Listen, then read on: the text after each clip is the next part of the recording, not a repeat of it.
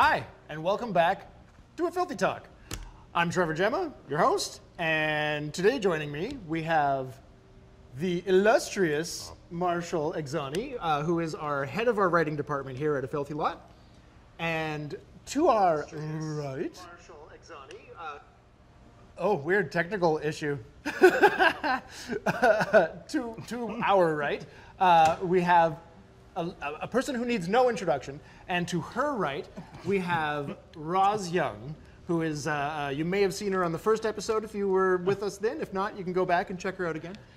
Who is our post-production supervisor, our resident DM, and also is the producer of a show that the aforementioned Nameless, sorry, this is Lea Vendetta, the amazing drag queen extraordinaire, and also extreme couponer? Extreme couponer. Absolutely. Yeah. Always extreme couponer. Right. Never leave that out.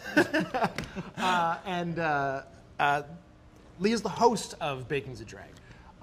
So between the two of them, they have made this, as well as Matt is our director, who was also in our first episode, and you'll get a chance to meet him again down the road.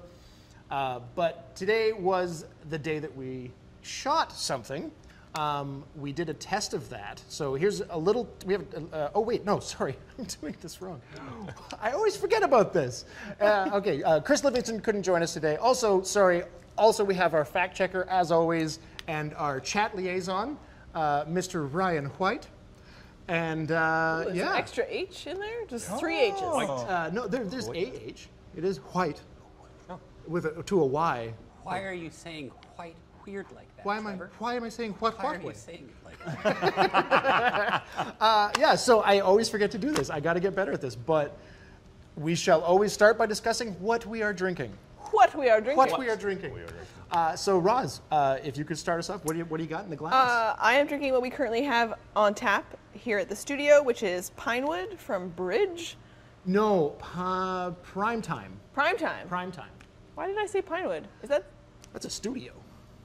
You know what? I blame.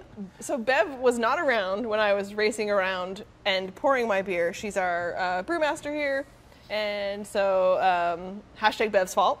And you know what? It's great though. Under bus. It's from Bridge though, right? Yes. Yeah, and it's delicious and light and refreshing. Is it piney? Honestly, the pine comes from the handle on the tap is piney. Oh, so you just got pine on the brain? I got. What? How is that bad? Is there something? Next. Okay, Lea, what's in the mug? I too am drinking something on tap. Oh. And it's called water. Oh. Fancy. I mean, because there was a previous event going on that required me to do something. Mm-hmm. And because of that something, I now need a good cup of water to get to where I need. Responsible. The first time you will ever say that from you. But maybe not the only. No, it's. Are you maturing? No. Oh, okay. Like wine? No. So it's water, but still holding true to the copper mug. I have to hold true to the copper mug because it's like, what is she drinking? Game, respect, game. Nothing special. Okay, so I'm on a Whole30 diet, which is an elimination diet, and I haven't had any alcohol all week until now. And to allow myself to drink something, but not basically a bottle of bread, I am drinking Sleeman Clear 2.0. It has 80 calories and only 2 grams of carbs. Are we sponsored by Sleeman? Yeah, yeah, I know. It's I was like, are we supposed to know those details? No. 0 calories. I know that because I got the can. I'm cheating. I'm cheating hard. But it is. It's a light beer. It's still 4%, so it's a good beer. It's not my typical jam, but it's good. I've had other beers that are like low calorie, and I was not super impressed. But the Sleeman Clear is pretty good. Yeah. What about you? This is a fine. This is also Bridge, I think, right? Mm-hmm. The Bridge. I believe it's the Bourbon Blood Orange. Yeah. I haven't drank it before. It's really smooth. Oh, this is your first time? Yeah. I really like it. Nice. It's maybe not a clear 2.0, but no. I mean, if I normally had the option, I would certainly be going for something like that. But, you know, trying to be healthy. Yeah. We've had the blood orange on a lot of the episodes so far, and it's because we have a keg of it. We have taps over in our brewery set, which isn't just a brewery set, it's also partially a kitchen set. So there is something we were shooting today, which I mentioned earlier, which was our potentially first episode, yes, of Baking's a Drag. So if you're watching the channel, you've seen our first episode of the quarantine cut down version called Drinking's a Drag, which is hilarious. Amazing. And now we're finally able to get a little further up to Steam, and we shot an episode today. We did a test shoot last week, which, well, you know what? Speaking louder than words, we have a visual. So if we could just show the people at home a little sample. Oh, God. And welcome to Baking's a Drag. Introducing Marshmallow. Do you know how duct taped I am right now? Very duct taped. It's mostly fat. We are making tiramisu cupcakes. Tiramisu? Tiramisu? Tiramisu. Tiramisu. Tiramisu. Butter and sugar. Turn that shit on.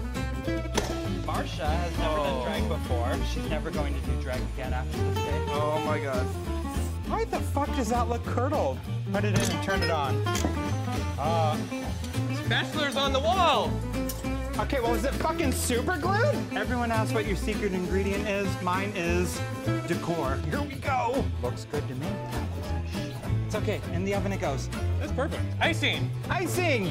It's a magic trick. Ta-da! We can start mixing. My God, we get to drink more. Oh, bitch. Oh, my God. This is a great mixture. Here we go. Oh, that's beautiful. Tiramisu cupcakes.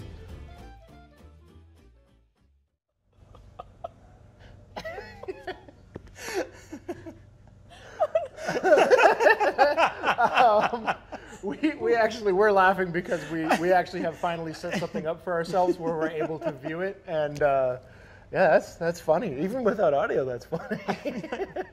I hate seeing myself on camera, or like not seeing myself, but hearing myself on camera. Really? But like watching that and watching all of the edits that everyone has done, it's like I've never laughed so hard in my life. And it's like there have been moments of tears coming down my face. And like, I can't even laugh that hard, technically speaking, but like, I cry every time I've been watching that. It's funny. It was quite a laugh. So you may not have recognized, but Marshall was on that day dubbed Marshmallow. Yeah. Yeah, which is a great name for a drag queen, or a booger. Sorry. A booger. A booger. Yeah, because Lea has been in a family way recently and is starting to adopt and pick up strays. I'm just starting to make children like stray kittens like no tomorrow. And so I do have a question about that aspect of the show. Is what drew you to wanting to bring people who don't do drag into their first time doing drag in the show? So, for me, I always see drag as being a craft. So like, this is a character, true and true no matter what. And there's a lot of people out there who have the stigma of, if you're in drag, you are trying to be the opposite gender. And it's like, that is not the case. Like, drag is a craft. It is a way to kind of like express yourself from here to there. And it's kind of a voice to the LGBT community. And I have said this time and time again, is I got into drag accidentally. Oh. And it just kind of like kept going, like it was a bowling ball that just kept going down the lane, and it's like, woo, I'm a strike. And it hasn't stopped in like 7 years now. So for me, it's like anyone who wants to get into it, I tell them, I was like, just know it's a craft. You can express yourself any way you want to express yourself, because no matter what, like, who you are in a wig and a dress is not who you are in real life. This is a character. And honestly, I just fucking love living up to the fact that this is not real at the end of the day, and this is just fun. Nice. Like, it's all fun. I mean, that's a large draw of personally for acting. Yeah. Like, when I get to really take on and embody a character and then get rid of it at the end of the day, like, I really enjoy that experience. So I get that entirely. The only difference is like, I don't get rid of this at the end of the day. This goes on like a week after, 2 weeks after, like, we keep going. Yeah. It's shit rolling downhill. And there's no bottom of this. So, okay, so speaking of first-timers. Yeah.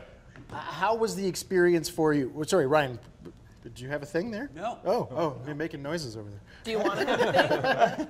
But yeah, how was the experience? Like, now that it's been a week since we shot that test, and I mean, a big part of it is drinking. So do you remember everything? I do. We didn't go like too hard, I would say, on the drinking, but hard enough to, well. Okay. But also talk a bit about what it was like at Yeah. the start of getting into makeup and. So we started at what, like process 8 there. a.m. and then so I arrive and Lea is there to, you know, put the booger in makeup and basically create a child, right? So it was start from the very go. It was just okay. I don't know what I'm going into. Start doing all the layers and like you know. She's introducing me to kind of like how your face is kind of. I think you asked me beforehand, how do I want to look, and I was like, hey, you look good. So make sort of like that. That was your first mistake. Yeah. Not yeah as in a green, but yeah, I just didn't know what I was getting into. So I was like, I'm going to go in so green that I just wanted to be. I'll just be open to the experience. Open to whatever kind of Exactly. thing? And it ended up being, you know, we had some mimosas and we got kind of heavy actually talking about it, which was great because it opened my eyes to what this world is like and why people get into it. And it really, that was eye-opening for me and really, it gave me a new respect for what I was getting into as well. Did you discover anything new about yourself once you had it on? Did you feel different? Did you have, like... I mean, Lea says it's when you put in the wig, a lot of people kind of get into that. I almost didn't feel it until I got on set and I had, you asked me what kind of nails I wanted and I was just like, sure, long ones. And they were like, long ones. I don't know if you can see in the sizzle reel, but it's just like, I was scooping up eggs with them. They were utilitarian. They were utilitarian. And they all fell off by the end. But what I've really enjoyed was I didn't know coming in. I actually thought I was going to be a really nice drag queen. You were not. I was not. Oh, no. No. I was. I would say obnoxious and sassy was the things that I hear. That's about right, yeah. Shady would be the word. Okay. I don't know. I mean, there wasn't a lot of like obnoxious and sassy was pretty. There wasn't like calculated subterfuge. Sound a really hard time. It was I overt. was really shady to sound, the sound department, but to you, I think we were playing quite well in the same area there. There was a couple moments in the video that when I watched back, it was like, you little shady, like.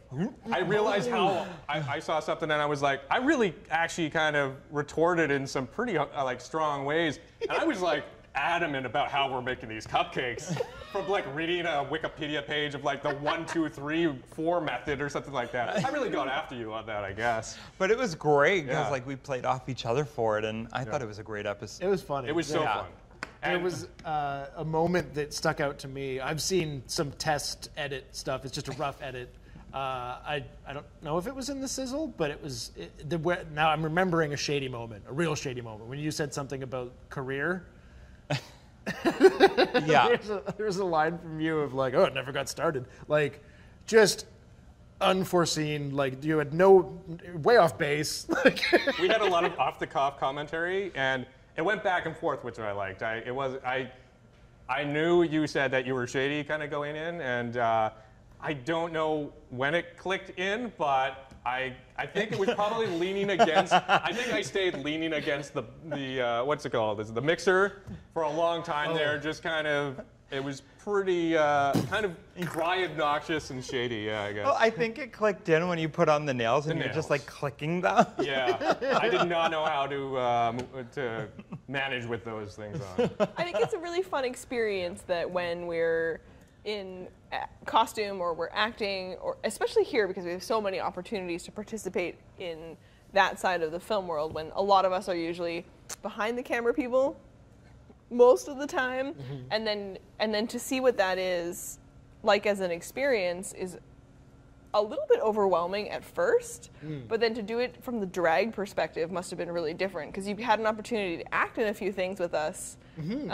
which I know you're a little more familiar with, and a lot of us have an opportunity to participate that way here at Filthy a lot. But when you get invited to be a part of our drag experience, and I asked you to come on as our guest guinea pig for the first time out, I knew that you had a really open mind and that you were open to the idea that when we test this and we try it out, I don't know who's joining us on set, which is terrifying. Yeah. Terrifying. I know Lea, and it is a lot. And chasing this down, which we've done before, we did a little music video shoot together before. Yeah. We joined Filthy a lot together, and we've been a part of chasing Lea in drag before. It's a whole thing, and I love it, and you're beautiful and you're spectacular. But then you're joined by someone else who's wildly new to the experience, potentially, and you were a whole different Marsha, and she... Yeah, Marsha, it was fun because it kind of, I don't know how to kind of exactly say like how it kind of felt. Like it was almost just like I forgot just, you know, I saw my face reflected at something right before we were filming. I was like, I don't recognize that person. And it was almost freeing to say. That's what I was going to ask. Yeah, because I hear, and we were talking about this, how it's almost, there's facets of your personality you don't get to express. And when you're when you're acting or when you're, say a drag queen or a booger, I should say. A booger. A booger. I don't know, something kind of clicked, and I was just a little bit. I was less Marshall, more Marsha, I guess. Oh, wow. Just it. Okay. And it just kind of switched over, and I just ended up falling into it and kind of went with the flow. And you can't get in your head too much about it. Drinking helps, but I think another thing was like having Lea as like the guide for it. It was really comfortable. I felt, and Roz as well, and Matt. Like you guys made it feel really safe on set. Everyone's so welcoming here too that I felt. I was kind of like, I don't know if this is going to be seen, but I'm just going to have a lot of fun with this. It's so good. I'm sure we'll find a way to share it with everyone eventually. There's something about when we get to be adults that we lose, and farther away from being young adults, where we lose the idea that it's okay to experiment with who we are. And for a long time as a young person, you hear people say, oh, they're going through a phase, or they're doing this, they're trying this out, or they're vegan now. But some people make that decision early on in their life and they're really sure, and some people are going to try something like that out. And I don't know why we lose our ability to experiment, or we lose the idea to say it's okay to try out other personalities. And so a lot of us gravitate to either acting or I love Halloween, it's my favorite holiday, and I love the idea that I'm in costume, but I've never been more myself as someone else. And I'm someone different all the time when I get a chance to cosplay or dress up or be another character and have fun with that. Now, Raj, is that, you said you're never, is it more yourself though? Is it more your true authentic self in some ways? But maybe it's the idea that you get to try other things out and play with it. Yeah. And part of who we are as people is we are all people who like to play. Yeah. Yeah. And I'll say, like, you talked about ballroom, and I went on and started watching Legendary, and I was like, I haven't seen that yet. yeah, it's just like houses that compete, and the people who are in the houses have like these amazing stories, and you just see that the community too that's in there, and there's voguing, there's a whole all these aspects to it that I'm starting to kind of see. I was like, oh, I kind of got like a little taste of that, but when I actually see it, like. And it's beautifully shot. The people are super sincere in like why they're there and like what they're competing for. They're super supportive of each other, but they're very competitive too. And so you see this community that it's just super expressed. Like you almost have hyper expressiveness in those scenarios, and the confidence and the empowerment that you see from everyone who's doing that. I was like, I felt a little bit more of that on set, even if I was subdued. And I wanted more of that. I actually craved that. Well, I don't think anyone would accuse you of being subdued. I thought it was more. I thought it was still pretty even energy, or maybe that's just me from what I felt. But have you watched the footage yet? I've seen some. Okay, Ryan, you had your hand up. Yeah, we had a question from Katrina in the chat, and this is for Roz and Lea. Are we planning on having any drag kings potentially on Baking's a Drag?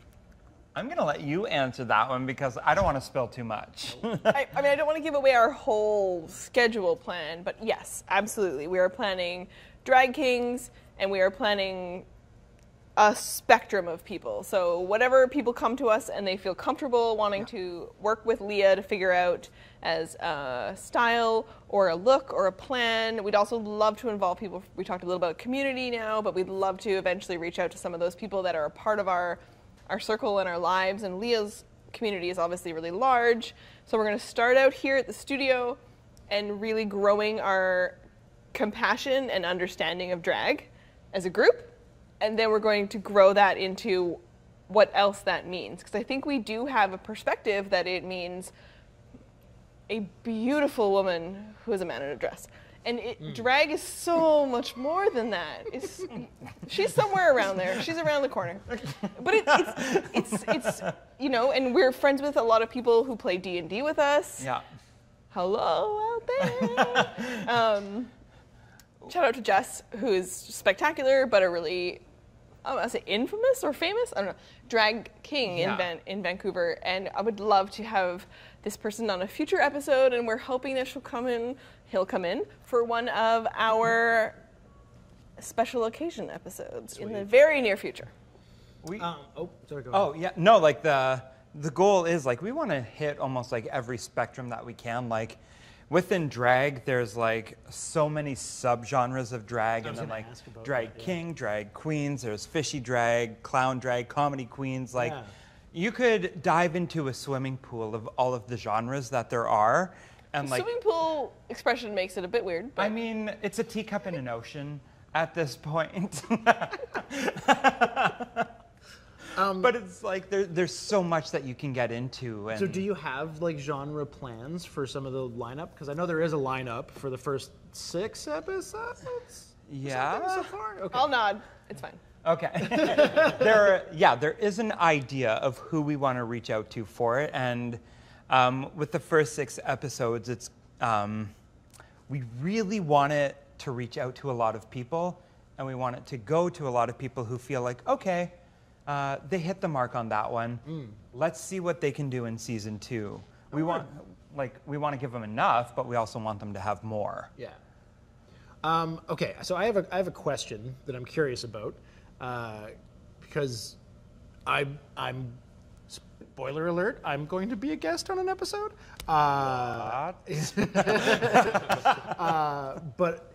And Marshall as well was last week, and I spent almost all of my quarantine. I watched maybe a couple other things, but I spent most of my quarantine watching multiple seasons of RuPaul's Drag Race, and I got really invested because it was just a ray of sunshine in my life when everything was so dark. I'm so sorry. No, it was great. But I don't know this, and I wanted to ask, is there a stigma in the community about straight people trying drag? Yes and no. It's not really talked about or like thought upon, but in the community there is, I will say, a handful of straight people that do drag, and it's like allies and everything. So Roz already mentioned Jess, and Jess is a drag king who is a straight female. Okay. But she fights for the LGBTQ community, Two-Spirit Plus. If I've forgotten anyone, I'm so sorry on that one. But she is like a tried, true, and tested ally for it.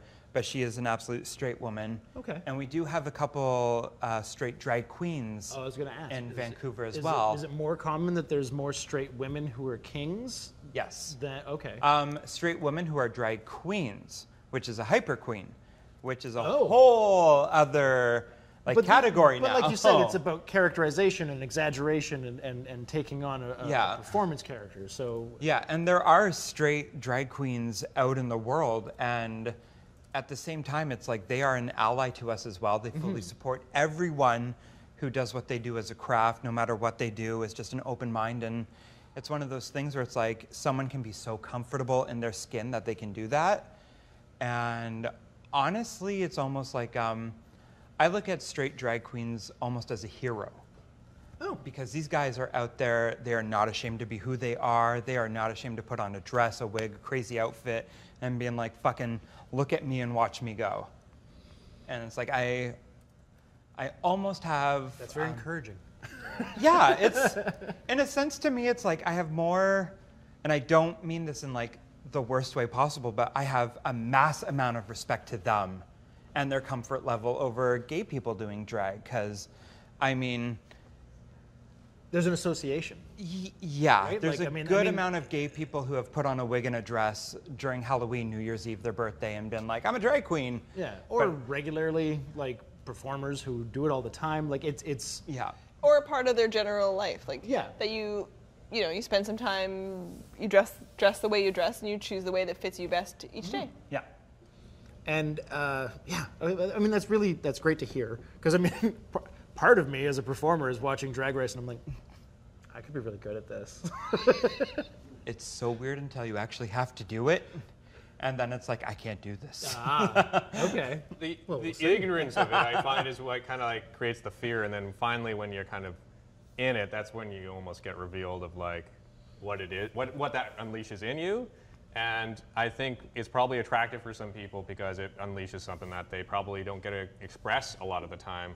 And if they can use that and be an ally and also kind of like find a community that's, they can support and that supports them. That's a really interesting perspective. Do you feel like, as, two straight-ish white dudes on that side of the table, that, you're limited in what you're supposed to present from who you want to be and what you want to try to do? We talked about experimentation earlier, but that like what you're allowed to show to the world, and I hope that's changing. Yeah. I hope that people younger than us are just like, I'm gonna do my thing, and it very much feels like it's changing quite a bit. We're not where we should be, but we're getting there. I certainly grew up aware of the limitations put on like machismo. Like the whole macho male energy thing. But I had amazing parents who didn't they would have let me be whatever I wanted to be. I just am this. But I've never felt the pressure from society something that I gave a shit about.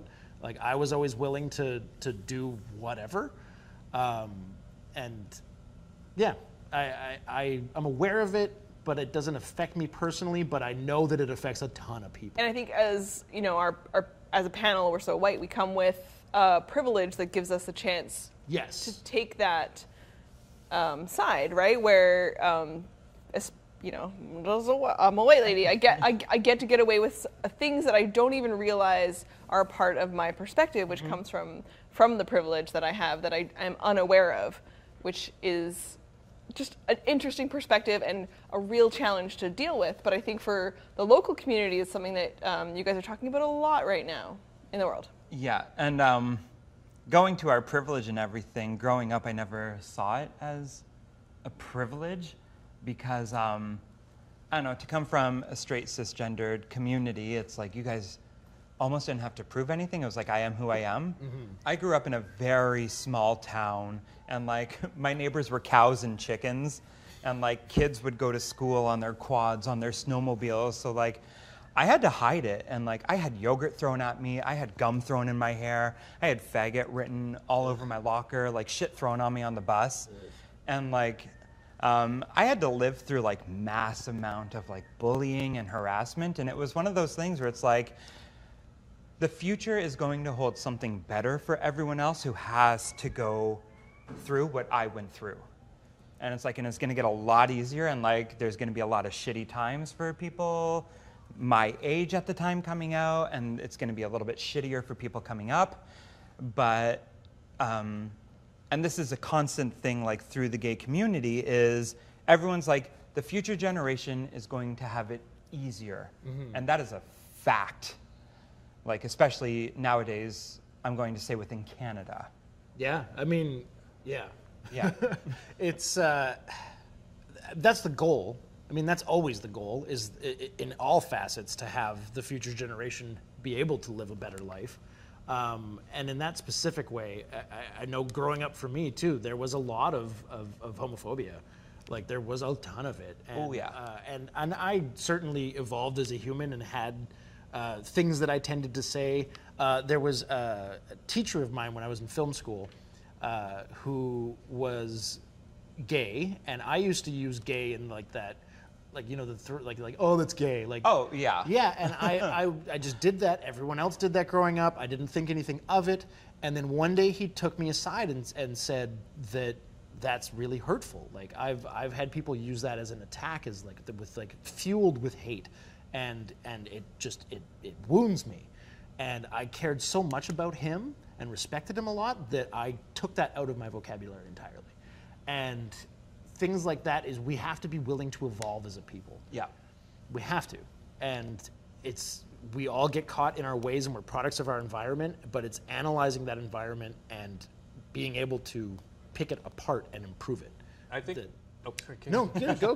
Well, I was going to say, yeah, I'll just keep talking. Kind of likewise, like growing up in like small town Alberta, there wasn't anyone I knew who came out or anything like that, and so it wasn't in the talk. But it was a very religious community, and being from like, you know, a non-religious household, you know, there was nothing against religion, but it was just not as common. I found that was something that it just kind of like created a barrier around some conversations. Oh. And just, you know, it was ignorance because of just silence. Yeah. Because it's just not something that you do. No, and I didn't know anyone in my family who like had talked about it, or anybody, you know, friend-wise who had come out or anything. So at that time, at least that I can remember, and when we came to Vancouver, it was kind of a very different community, and there's an openness here that is different, and there is the conversation, and until you have the conversation, it's kind of, it sits in the back of your head like it's abstract, Yeah. and you just don't know what to think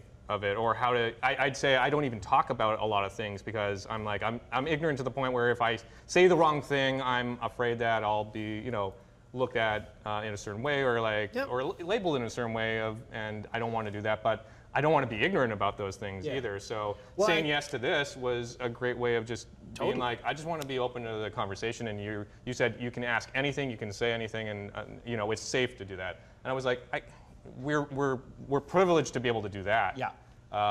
Where in a lot of times people have to hide who they are, and I think, you know, everyone to be able to express who they are to their fullest, you know, expression is something that we should really try and strive for, and I don't know. Yeah, no, I fully. Oh, Ryan, go ahead. I had a question from Kyle in the chat for Lea. For any fledgling drag queens or kings out there thinking of getting into it, is there anything that you wish you had known when you were starting out to make your journey easier? Oh my God, that's I mean, that's a great question. And the one thing I have to say is, I look back at a lot of my first time photos, and I've never seen an uglier drag queen in my life than myself, and I will admit that as a person. But do your research in makeup products, because the more, if you want to be a drag queen, the more you can become like that character, the more you're going to find yourself. Like me sitting here as a character, and I've told you guys before, like me as like a guy is like, no thank you. With the wig on, like I'm everything. Do a little bit of research first, like figure out concealer, like beard. I'm going to say like full-blown beard shadow, because like I grow in really fast, and that was the thing that was my first drag thing. Was like I had a 5 o'clock shadow. Oh. Like you could tell. So it's like, do your research on the products that you like, products that work really well, and everything will slowly fall into place, but like don't be afraid to just jump into it as well. Like the moment you jump into it and become that character, the more you grow into that character, if that makes sense. That makes sense to me. Oh, thank God. Always, I mean, that's part of what we do here is be willing to fail. If you're willing to fail and learn from it, you'll learn more from failing than you will from success. If you get lucky enough to be granted a safe space to play. Yes. Yes. Yeah, we can protect each other as well within that. So whenever someone's outside their comfort zone, it's like, don't worry, we have your back, which is an extremely rare thing to have as a, like, not only just a company, but as a community too. Oh, I have to build on that question from the audience. In particular, any of the kings I've ever seen, it's usually there's a lot of facial hair as well. So not just know your makeup, but like applying beards is a bitch. I mean, it can be, like, you can do a little 5 o'clock shadow if you want to, and I guess, yes, it's all how you contour it, but like, if you want to go the mile for Drag King, like, you will see them hand-laid beards. Yeah. And Let's just shout out Adam Zappel.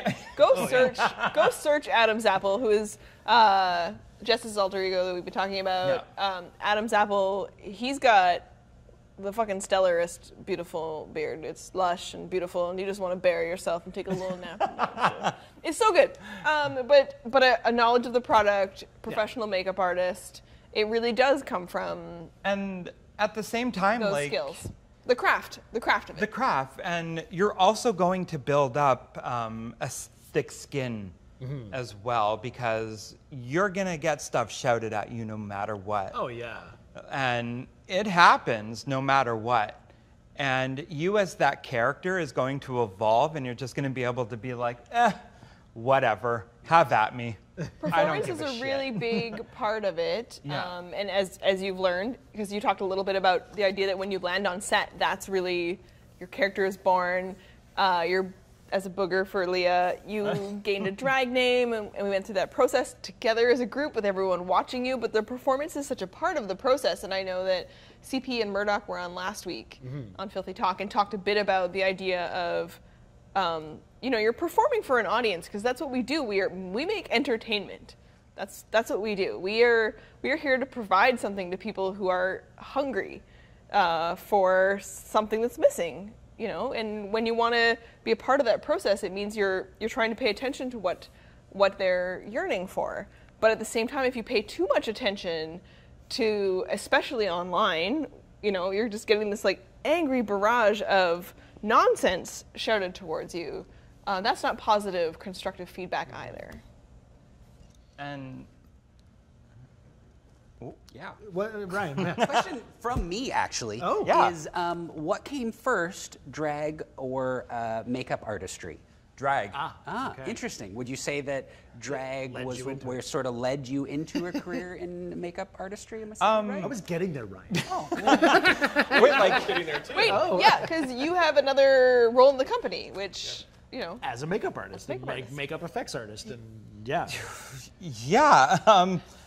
For me, drag came first, and it was once again that kind of thing where when I first moved here, it was like, I can be anyone who I want to be right now. And it started out as a birthday party kind of theme. I was that drag queen. And popped out of a cake? Yeah. we're doing that now. We're doing that in an episode. We're doing that in an episode now. I mean, baking's a drag. It writes itself, guys. Yeah.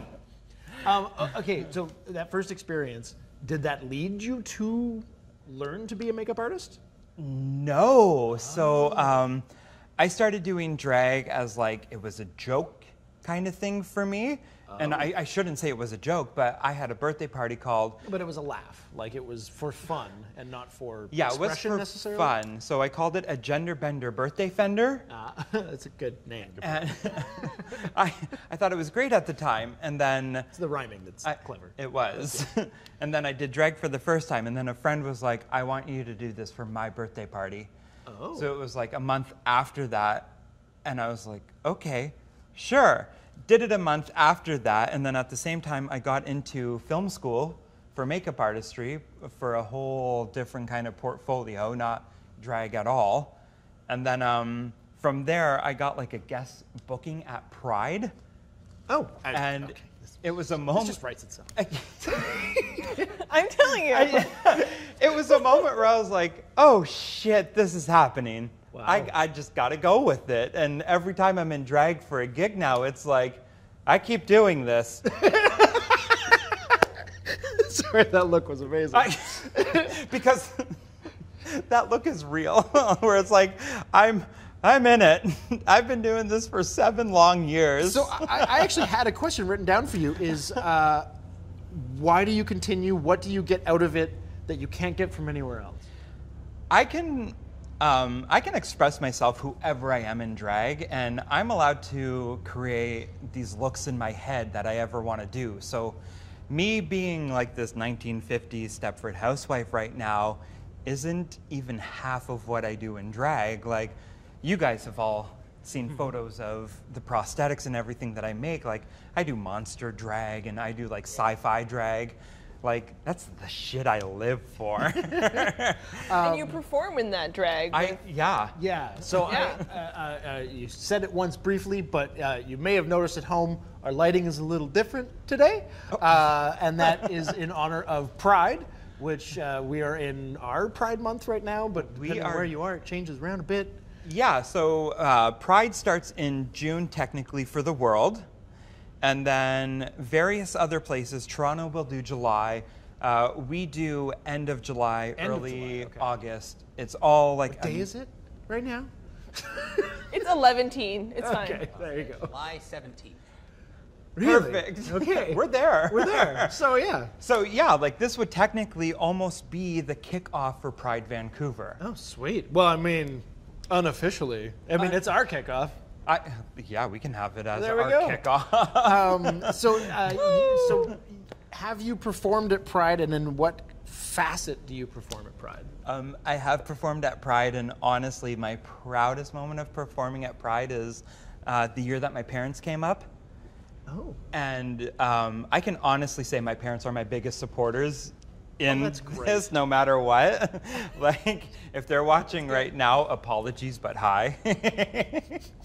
And they came down for one Pride one year, and I booked the main stage on the block party. And I did like this rap song with backup dancers and everything. Oh, wow. And I remember at the end of the number, I just heard my mom whistling at the top of her lungs, and I could hear my dad just screaming, "That's my boy!" And I'm looking around like, I'm not a boy right now. And like I ran off stage, like went out to them, and we just partied for the rest of the night. So like, oh, that's amazing. That was my biggest favorite Pride experience, because it's my biggest because it means a lot to me. I was going to ask that as well. This just, well, the answers keep segueing into things I was going to ask. It's all fine. So, drag queens in Pride, I know that there is a historical significance there.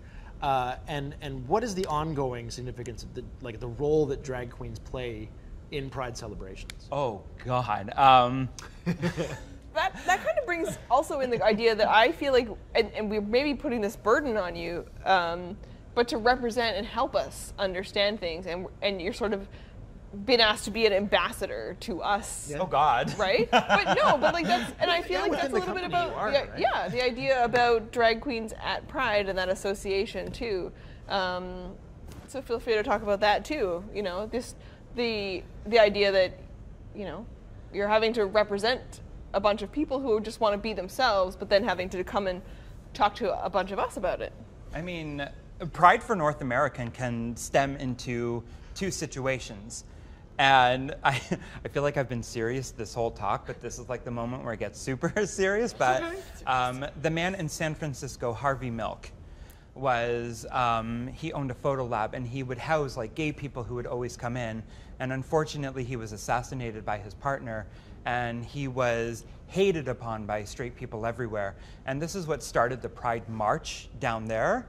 So Pride March really belongs to us being ourselves, and this is when police would go into clubs and arrest gay people just for being gay, and or beat them. They would, I'm not going to sugarcoat this. They literally beat the shit out of them. They set fires to the clubs and locked the doors and left everyone inside. Yep. And in New York, the Stonewall riots is really what set off Pride to what it is and to what people should really look into. And it's all thanks to a black trans woman, Marsha P. Johnson, who threw the first stone at the cops because she was just so sick and tired of being oppressed, being abused, and she just fucking had it. And from then on out, like, all of the gay people got together and they were rioting against the police for days. And this is decades. Yeah. And like, we're still fighting today no matter what. And like, essentially, like, these people are what started Pride for us in North America. And they made us realize, like, we can be proud of who we are and we can fight for equality and what's right. And we don't have to be ashamed about who we are or what we do, because we're just like everyone else, except this is Halloween.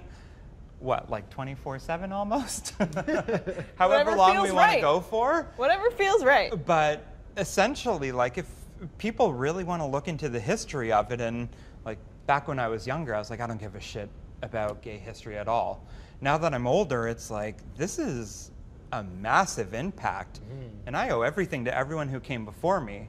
And then down the road, people are going to still be looking at these people as heroes and icons who set the bar and set everything for equality, hopefully. Yeah, and there'll probably be some names to add to the pile. Oh, absolutely. So I have another question about, because I consider myself an ally, but allyship, and what would be the best ways to communicate so that people out there know, for people who are not of the LGBTQ plus community, but support them and want to help move towards equality, acceptance, whatever you want to call it? I mean, you don't have to upload everything on social media. Yeah. That's the biggest thing, is everyone's like, I want to show my good deed. And you don't have to show your good deed. Like, honestly, just being friends with anyone that you can right now, showing support if someone's going through a hard time. Like, you're friends with straight people, but you don't have to post on social media where it's like, my friend's having a hard time right now, I'm here for them. You don't have to do that. Like, treat us like regular people, because at the end of the day, we are, no matter what. And if you feel the need that you want to go out and keep supporting the community, there's so many communities that you can support. Like, there's charities for like gay homeless youth who get kicked out from their parents, like Rainbow Refugee, from people who are escaping places where it's illegal to be gay and you can be sentenced to death still. Yep. So these people like escape to Canada, and like, you can silently support these companies and charities as well. And you don't have to make it a social media warrior situation. Well, and social media tends to be, most people curate their social media connections so that basically you're screaming in an echo chamber anyway. Yeah. Like, you get rid of the people you disagree with, defriend them and all that stuff. I don't do that. I keep the people who I disagree with intentionally so that I can maybe change some minds. But it's so hard right now, though. it's real hard. It's okay. and you want to jump in, and you just keep at it, everybody. Just keep at it. Just keep, that guy that doesn't agree with you and you want to just keep scrolling because it's easy. Nope. It's okay to have different opinions, and it's okay to do your good deed and go. And just by being a friend is more than enough to what everyone needs right now. Aww. Aww. Really heartwarming. You will never get that out of me again. I can promise you that. Out of Lea. What's that? We're gonna put a gold seal on this episode. It's amazing. Oh, that was so heartwarming. It distracted me from all my thoughts. Just by being a friend. Good luck transitioning like into the next. Yeah. Yeah. I mean, it's a Sometimes weird. when we're playing D&D, you just throw to someone being like, the goal was the friends we made along the way. It doesn't matter that you killed everyone or something horrible happened, you know, we made a bunch of good friends. Wait, what horrible thing happened? This was in D&D. This is. No, it was in D&D. No, But in our D&D game. Yeah, yeah. No, this was in D&D, I said. We are not discussing that today. We're not. Okay. But, Speaking of Jess, you know, she had to roll an extra character as a backup because the next thing that's about to happen is probably everyone dies. This goes deep. Don't play D&D with me. So this is a strange segue, as you just said. But another thing that I just want to talk about, because we've had a lot of people asking for more information about stuff that's on the channel. So thank you guys for talking about everything we've talked about so far. So another thing I want to, while we have you here, because we're going to be rolling through people. So while we have Marshall with us, so there's a few things. There's something that's already on the channel in our 48-hour film race. It was what was it? The thing about hunger? Oh, the thing about hunger. The thing about hunger.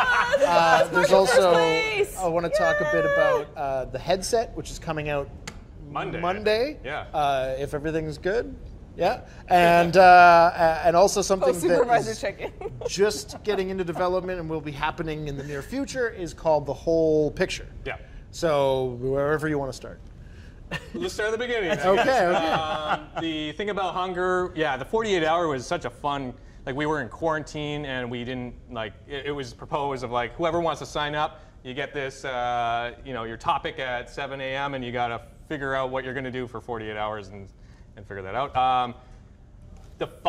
So it was the... Sorry, continue. Continue. He's on Whole30. Continue. So we got the Wikipedia random article button and had to create something around that. And I had the weirdest articles. What was it? Or what did you pick to get? The one that I the picked was I think it was an Indian film called Ramaya Vastavaya. Okay. A romantic comedy action film. And I tied it in pretty good, I would have to say. Okay. I mean, so if you haven't seen it, check out our 48-hour film compilation or just the winners. It's in both because it was in the top 3. It's animated. Where place did that finish in? First, actually. First. Segue.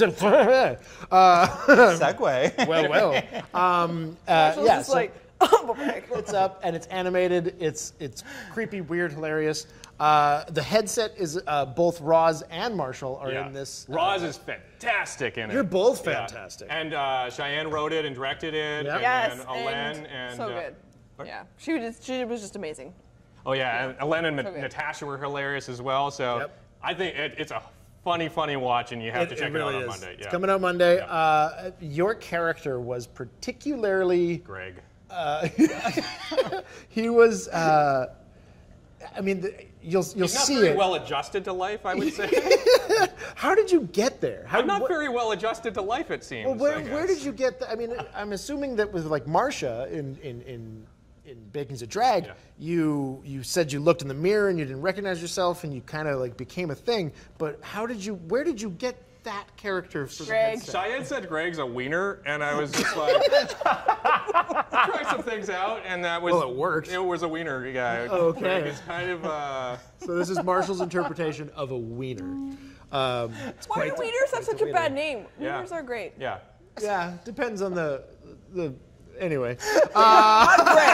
Greg sucks. Greg sucks, yeah. So he's great. Greg is an entertaining watch, but just not a person to really have in a chat. And the whole pictures. The whole picture is an essay series, and give the audience a bit about what that's going to be about. And you guys probably don't know about it either. Yeah. It was just approved, so we're looking at. I'm looking at putting a video essay series together. I love video essays on film, and I always get something out of them. But one thing that I always find I want to know more is just like how hard it was to create an entire film that makes like a huge impact on you.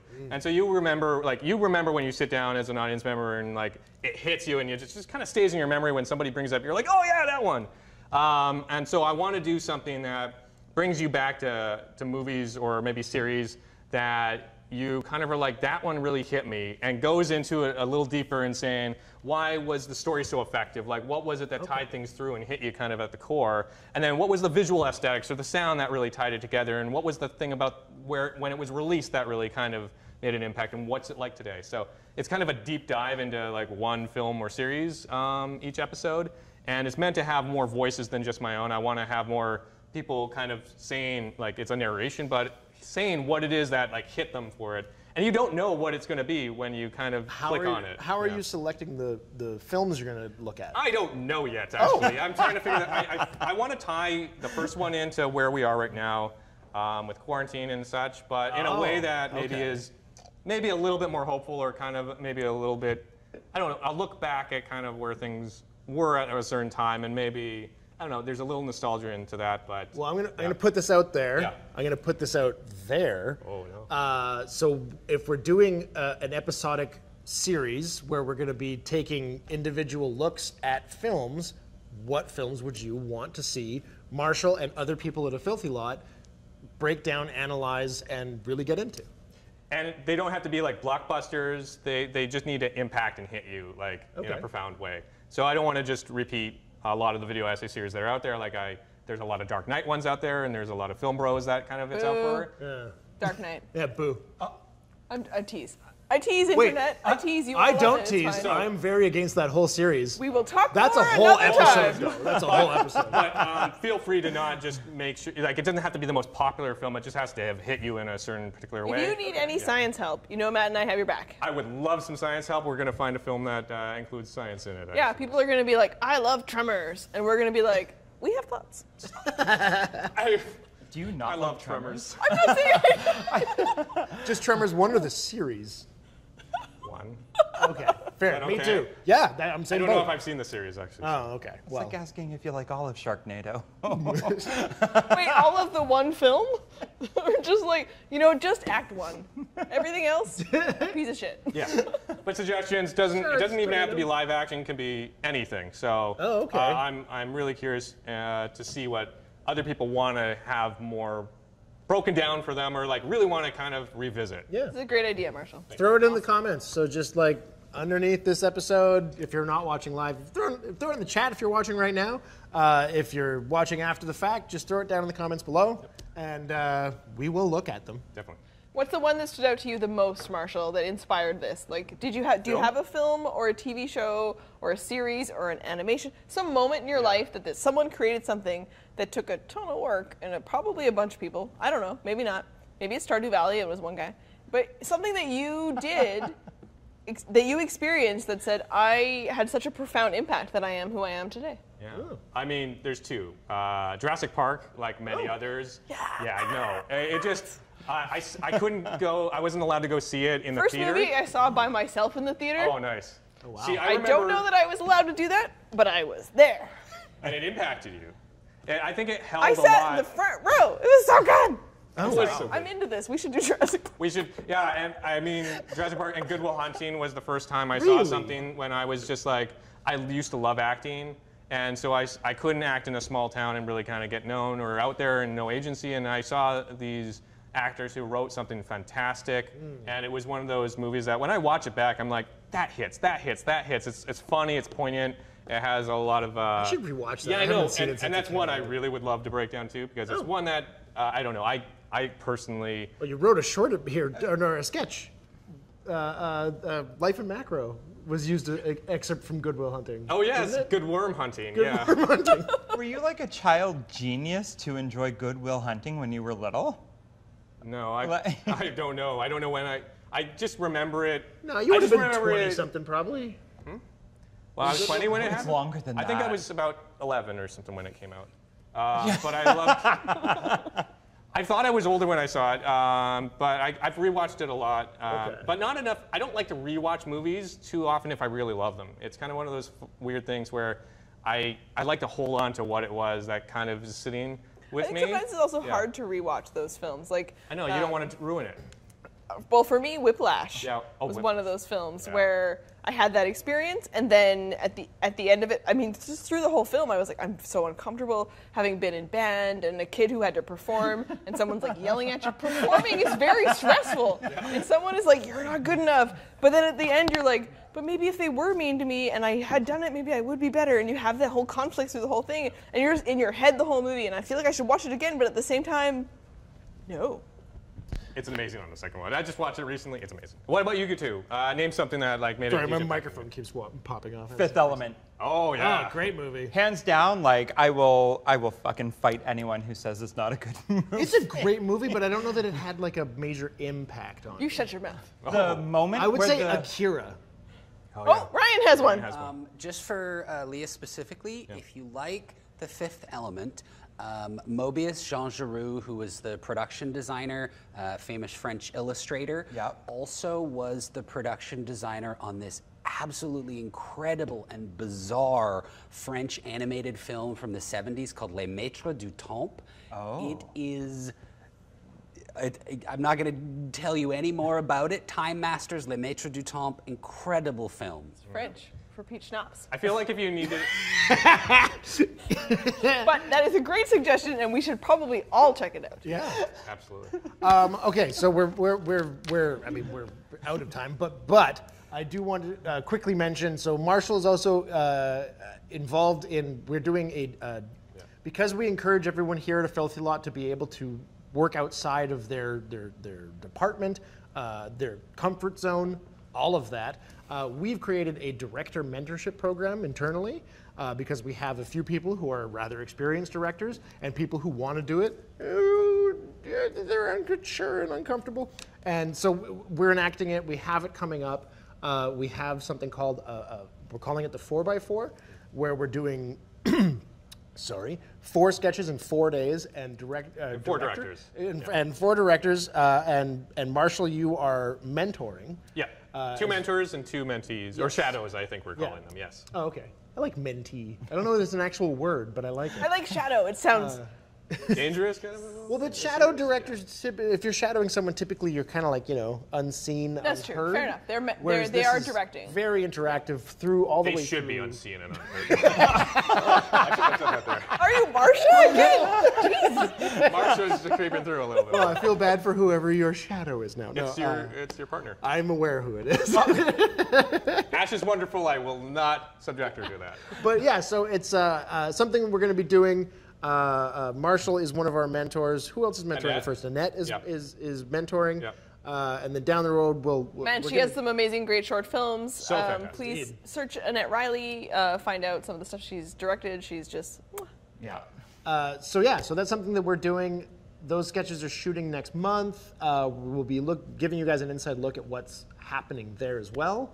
But we have run out of time.